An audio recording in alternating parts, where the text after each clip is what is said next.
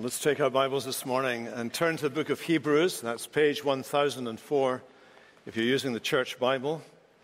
Hebrews chapter 7.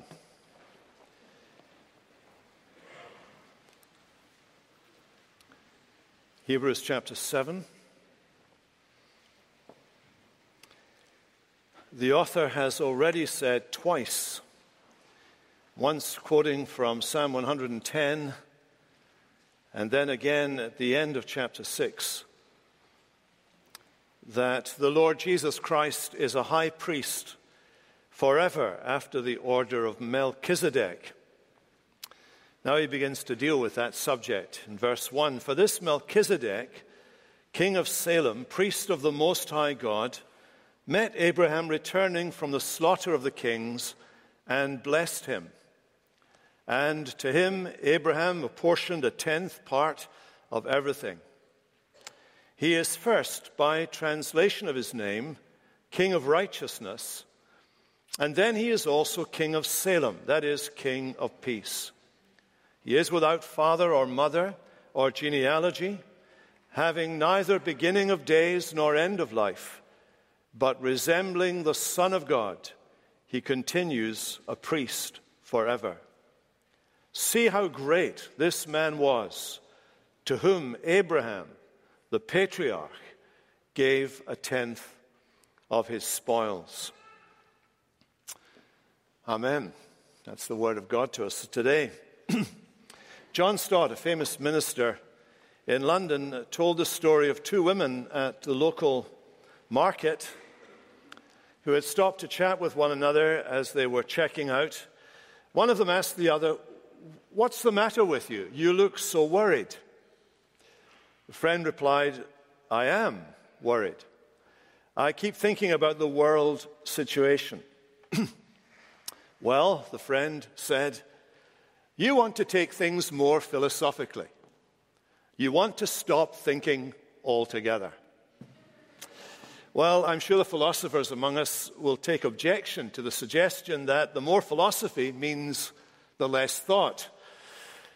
Although some of us might want to think a little less thought would be good. But anyway, the dialogue between these two friends reflects an attitude that some have towards the Christian faith. They argue that Christianity is a religion of the heart or the emotions, and suggest that we will kill it if we are too cerebral or intellectual.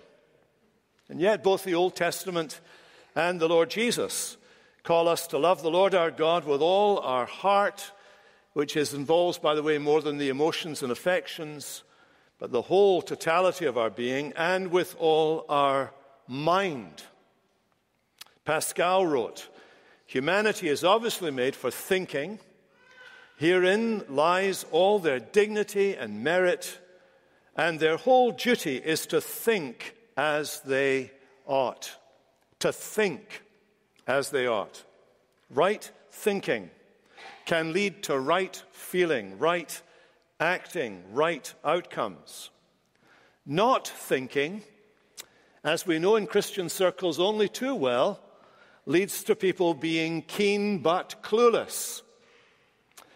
You may know people like that. Zeal without knowledge.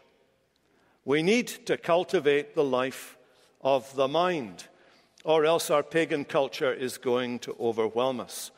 So in verse 4, the author here uses a Greek word, theorio, which gives us our English word to theorize, or theory.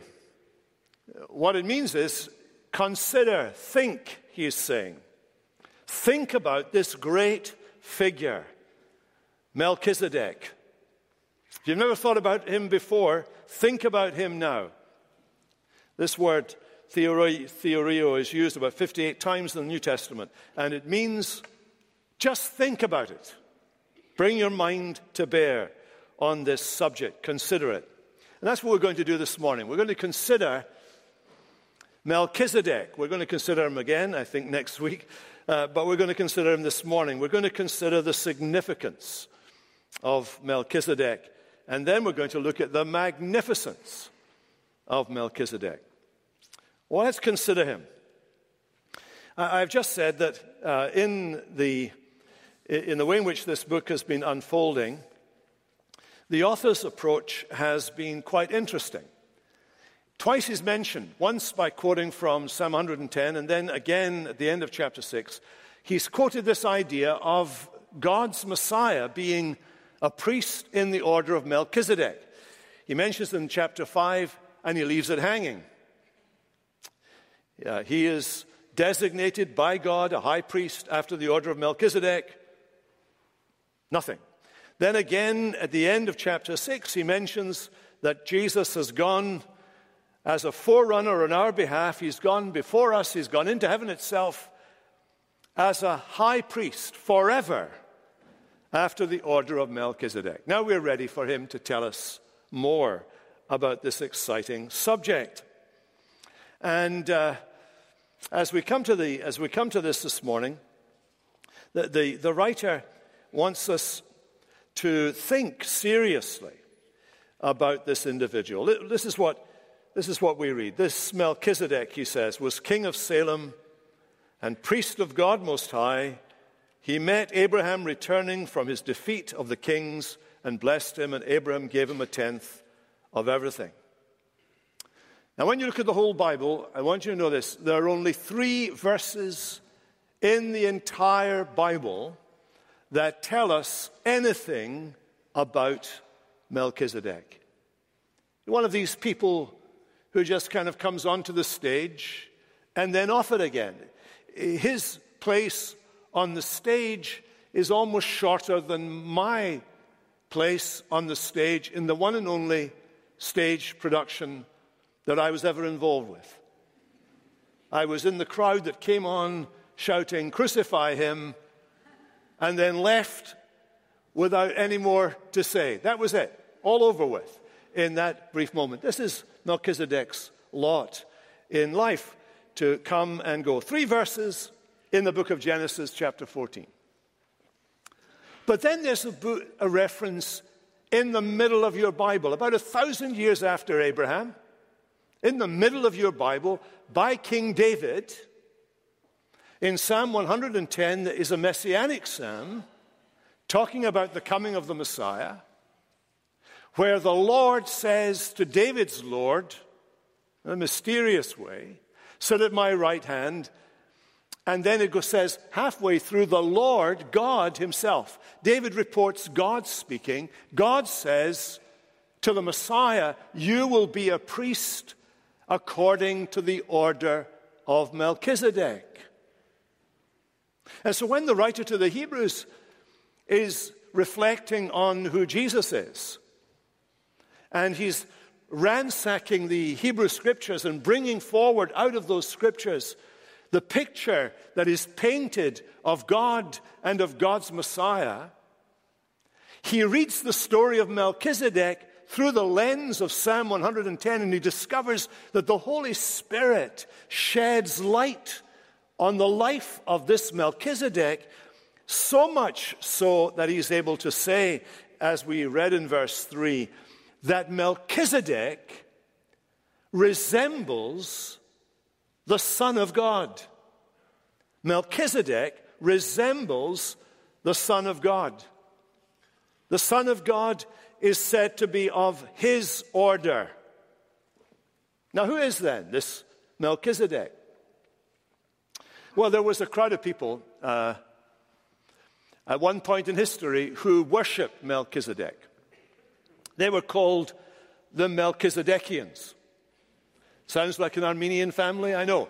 The Melchizedekians. And I'm not going to say much about them, they're just nuts. But anyway, we'll dismiss them. The Melchizedekians were really bizarre. There are others who have argued that Melchizedek was an angel who appeared to Abraham. Others in the Middle Ages suggested that Melchizedek was in fact a kind of incarnation of the Holy Ghost. That goes the way of the Melchizedekians.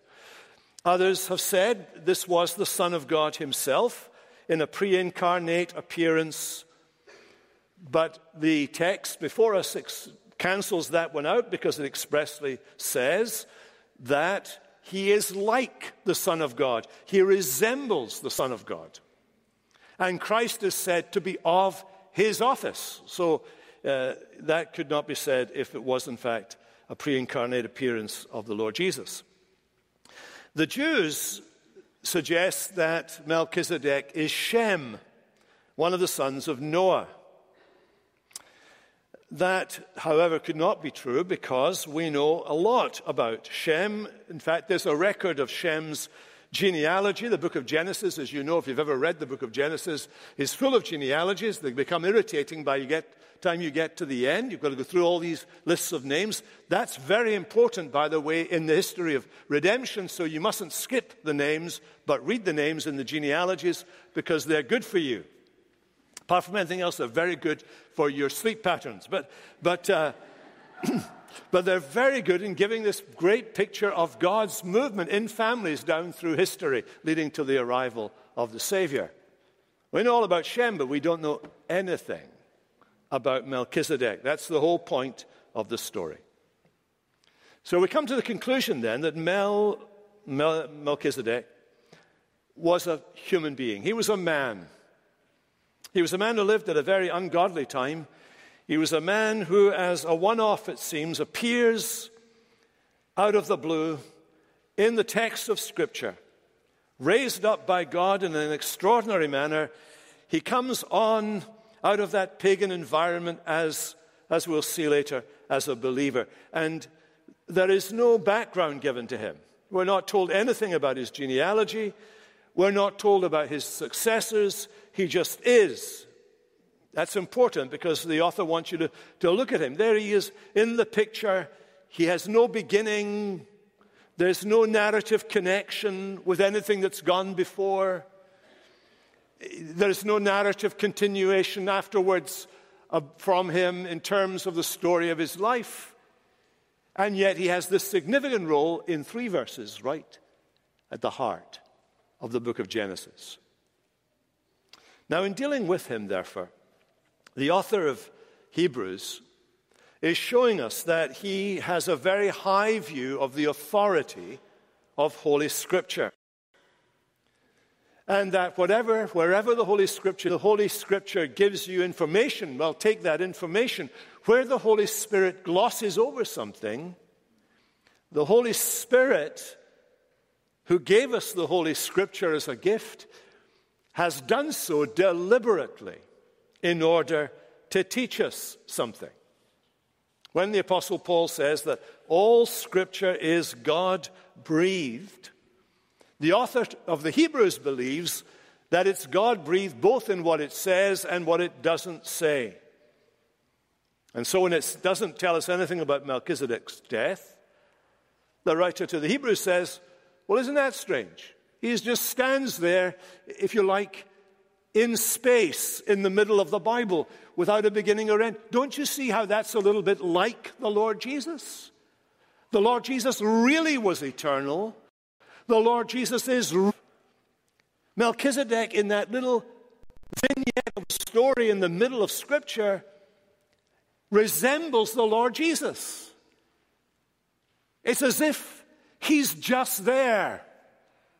And the Lord Jesus is eternal. So this passage in and of itself reminds us of the importance of having a high view of Scripture. The author believes Scripture is about the Lord Jesus. His is the name on every page. Jesus is the answer to every question raised by the Old Testament Scripture. Jesus himself said, "These are they that testify about me." Not only that, but how to handle Scripture. And how you handle Scripture is that you interpret the obscure by the clear. That's why he goes to Psalm 110 that he quotes there in chapter 5. And from Psalm 110, God's own voice, God himself speaking through David. God himself, through David's report, alludes to the story of Melchizedek and connects it to David's Lord, the Lord Messiah, the Lord Christ, the divine Lord. The divine Lord, who is the Davidic Messiah, belongs to the order of Melchizedek's priesthood. And therefore there is a likeness between him and the Son of God. So what about then this short story of Melchizedek? Genesis 14 is actually quite an exciting story. 5 kings invade the area around where Abraham lived, where 4 kings of 4 cities ruled. These 5 kings terrorized the neighborhood where Abraham lived. They invaded the cities. They took people captive, abducted them, took them away, stripped the places, the cities of all of the booty, all that was valuable, took all that with them as well. And when Abraham hears that some of his own family are among those who've been taken, abducted by these 5 kings, Abraham gathers together his men. I mean, Abraham's a farmer. He's got people who work for him on the fields, looking after his animals and so on. Abraham gathers his gang together. They're not a trained army, but they go out against these 5 kings. A very famous preacher who worships with us, Kent Hughes, in his commentary, tells the story of the Entebbe raid. Some of you are old enough to remember. Some of you perhaps have no clue what I'm talking about. When a crack force of Israeli troops in dead of night went below the radar all the way down from Israel to the Entebbe airport, landed, freed some captives, and took them out again. It was a brilliant operation. And they modeled themselves on Abraham in Genesis 14. That's what Abraham did. He went down, he surprised the enemy, he defeated these kings, he released their captives, he took all the loot and returned it, the property, back to the people to whom it belonged. It all seems very political, very ingenious. And then suddenly in the story, Melchizedek meets Abraham on his way back, meets him. He arrives on the scene without any apparent cause or consequence. He has no narrative connections with any other figure. It's only this Psalm 110 that gives us any hint that there is something significant about the event. And Melchizedek offers bread and wine to Abraham, somebody returning from the conflict, a holy war, offers him bread and wine. It's a courtesy. It's a mark of hospitality. It's a mark of blessing. Melchizedek, king of Salem, brought out bread and wine. What do we learn about this figure? What do we know? We know, I think, 3 things. 1, we know about his religion. We know about his religion. He is a worshiper of the Most High God. I start by emphasizing this because it's obvious to me that some scholars are intent on making Melchizedek a polytheist. Somebody, for example, who believes in a pantheon of gods and regards his God as being the highest in rank among the pantheon of gods. Other scholars are intent on saying that here's a man who does not belong to the covenant community of God's people, who worships his own God, but who nonetheless is saved because he's sincere in worshiping his own God. They have an agenda, that is to say that you can be right with God without believing in the God and Father of our Lord Jesus Christ. They actually are teaching universalism, that anybody can be saved so long as they are sincere. But that is not the way Scripture presents Melchizedek. It presents Melchizedek as a believer in the one true God. This is the very first time in all the Bible that this phrase, the Most High God, is used. But it almost immediately is used all over the place in the Bible. It seems that here is a man, Melchizedek, who has retained or discovered in his own life the true religion of Noah after the flood, who has retained a knowledge of God, the God who is there, the God who is the creator of the heavens and the earth, the Most High God. When he calls him the Most High God, he's not speaking relatively, that is, Most High in relation to others, nor is he speaking polytheistically, one God among other gods. He is speaking absolutely, God Most High. In fact, you find if you read Genesis 14, that no sooner has Abraham met Melchizedek and been blessed by him in the name of the God Most High, that Abraham encounters another king, the king of Sodom.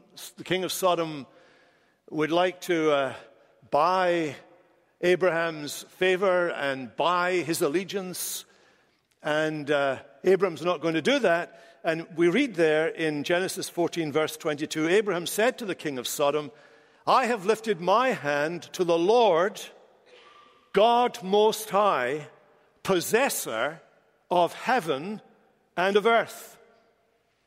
There you have Abraham, a believer, acknowledging that Melchizedek is a believer and they believe in the same God.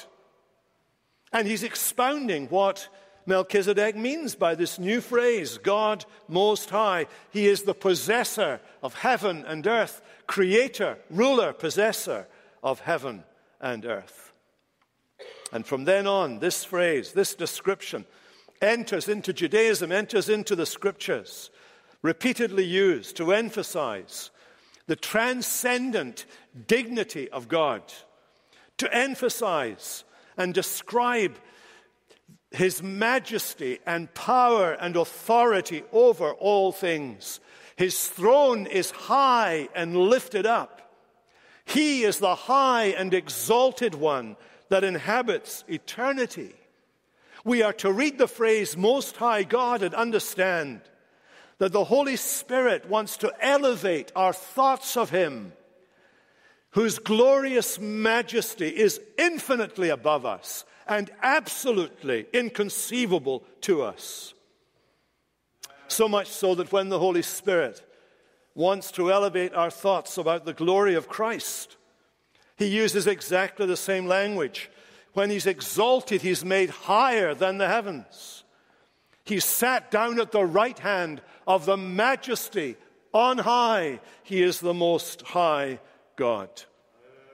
And the Most High God is inconceivably exalted in glory and majesty, with power and authority, so that in Daniel chapter 4, we read, the Most High rules over all.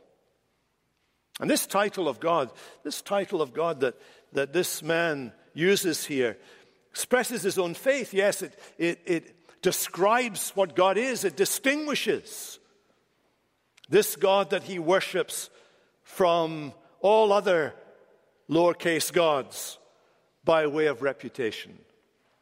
The world that Melchizedek lived in was a pluralistic and polytheistic world. There were, to use the Apostle Paul's language, gods many. Gods many.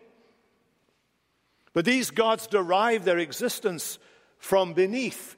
They derive their existence from the mind and imagination of human creatures. And we still have that impulse. We want to imagine God from our perspective. I believe that most of the reinventions of the Trinity that are going on in so many quarters within evangelicalism today are basic in human nature, is a desire to fashion or refashion God in our image, from our perspective, rather than begin with God's perspective. This man Melchizedek stood out from the crowd and distinguished himself by being a priest of the Most High God, the possessor of heaven and earth. So much for his religion. He was a believer. He was a believer. And Abraham and other believers picked up his language. They learned from him. As a priest of God, as we'll see, one of his tasks was to teach the truth. And secondly, we know about his office. He was king of Salem and priest of God Most High.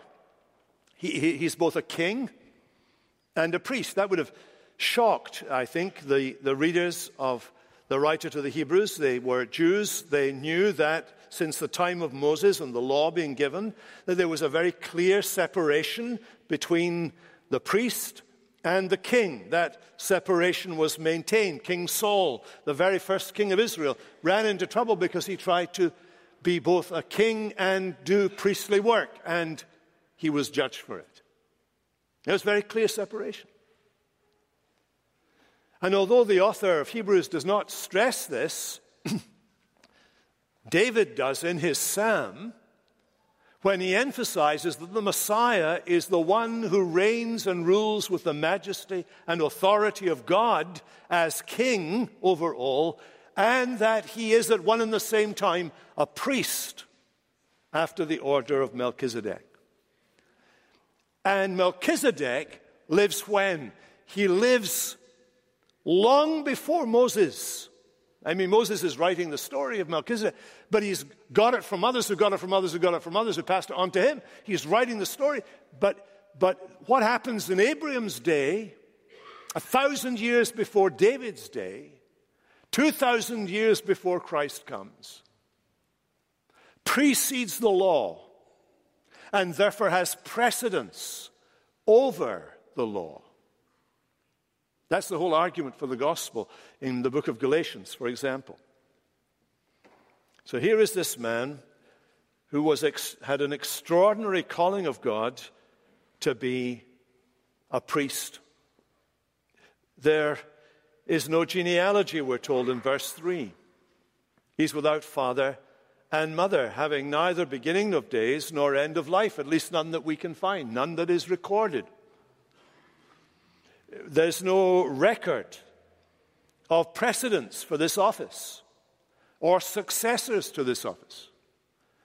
He seems to have held it only during his lifetime. Extraordinarily called by God to be a priest in days before there was such an office at all. The heads of clans, like Abraham, would conduct worship with the household and so on. But he was not a priest. He was not called to be a priest. This calling precedes not only the Levite priest, the Levitical priesthood under Moses, but it precedes any priesthood anywhere in the Bible. And it stands alone. And what the writer is arguing is that the Lord Jesus' priesthood stands alone, like Melchizedek's. He has a special calling. He doesn't need to belong to the family of the Levites. He has a special calling as our Messiah to act to God on our behalf, to offer up sacrifices on our behalf, to plead our cause before God on our behalf, or as he's just said at the end of chapter 6, to enter heaven itself, to be in the very presence of God, to go to the very innermost part of the sanctuary in heaven and be our representative before God. Our Lord Jesus does that with all the authority of one who has been called and set apart by God. Melchizedek points us to Jesus, who combines within himself the offices of priest and king. And the Lord Jesus was named a high priest in Psalm 110. In eternity.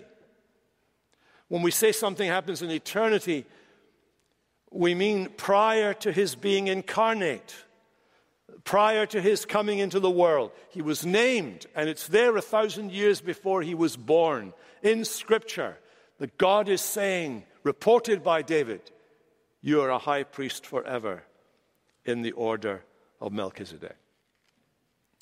In one of the last books of the Old Testament, the book of Zechariah, we read about Jesus. It is he who will build the temple of the Lord, and he will be clothed with majesty, that is, he will bear regal splendor. He will sit and rule on his throne, and he will be a priest on his throne, and there will be harmony between the two. He's going to be a priest king. The third thing we know about Melchizedek, as well as his religion and his office, we know of his titles.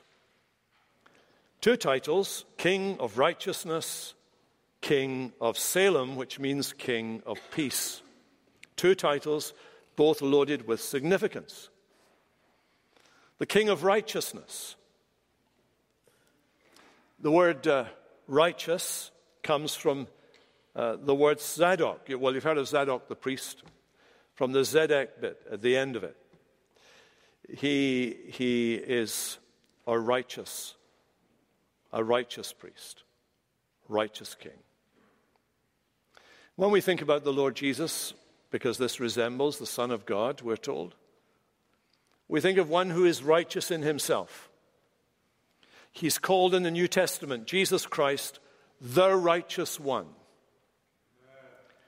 Over and over again, we're told in the Bible, both Old and New Testaments, that we are unrighteous ones. He is the righteous one.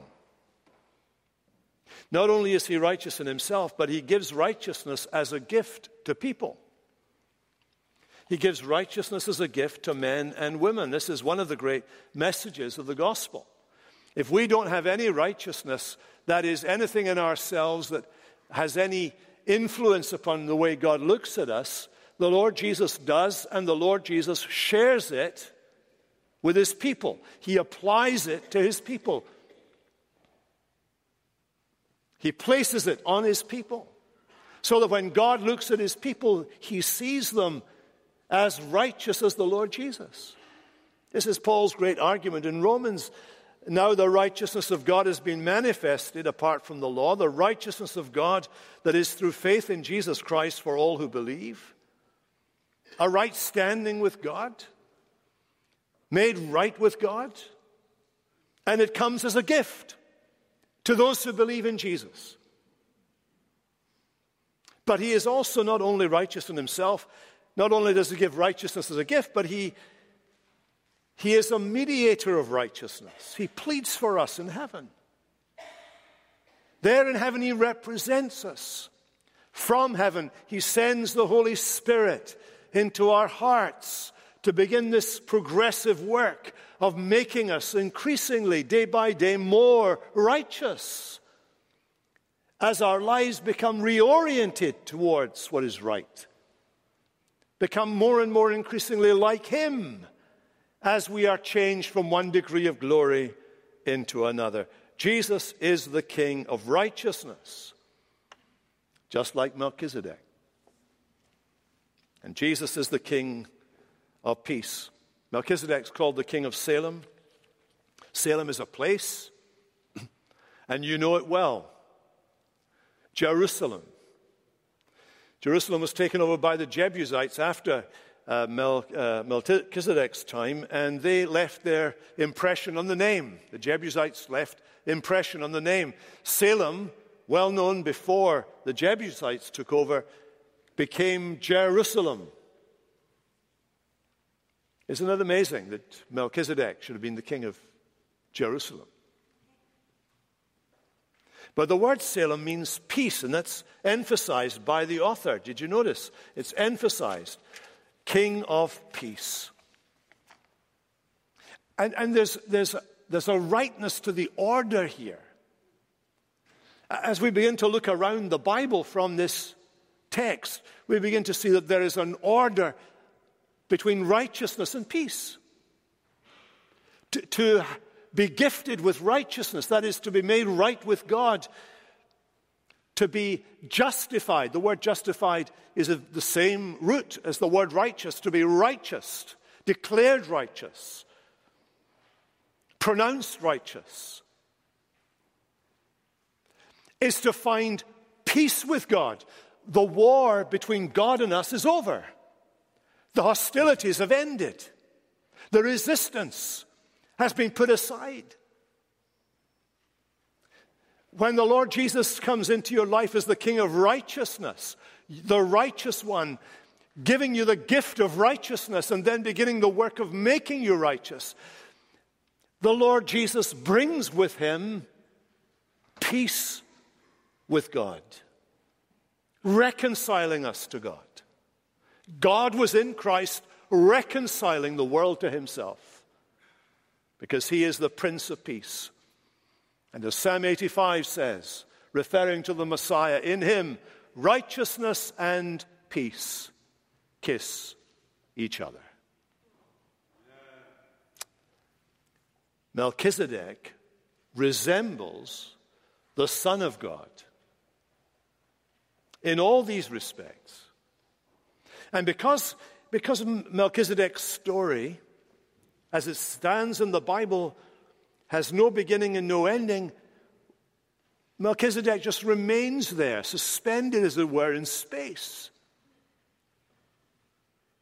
And so he's another way in which he resembles the Lord Jesus.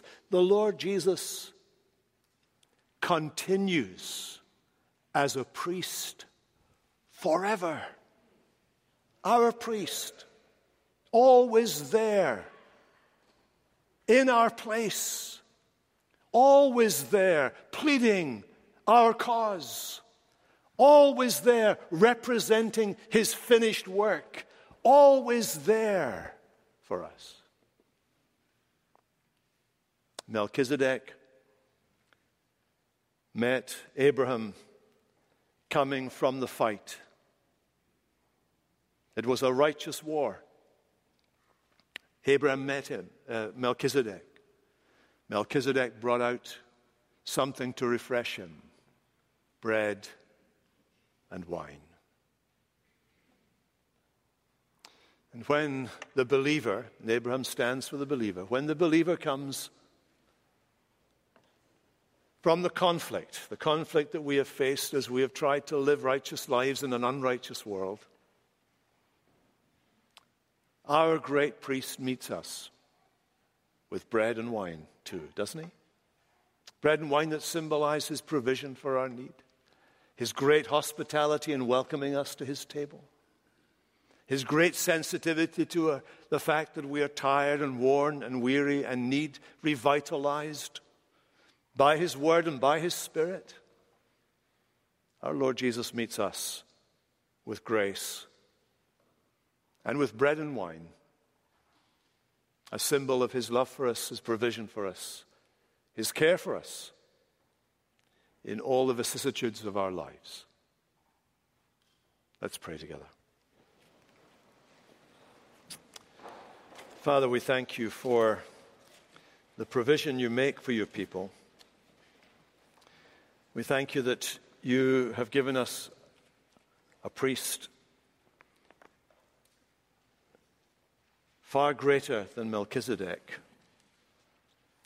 who actually has no beginning and no ending, for he lives in the power of an endless life.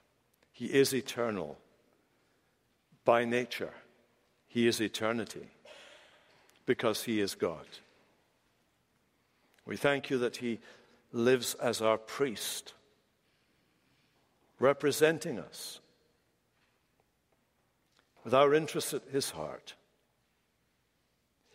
And we pray today that you would help us to see something very wonderful and lovely about our Lord Jesus as we've considered this one who resembled him. And as he treats Abraham with great compassion, as he blesses Abraham, so our Lord Jesus waits to greet and meet his people and bless us. And we pray that you would draw near to us now and open our eyes and hearts to these truths. In Jesus' name, amen.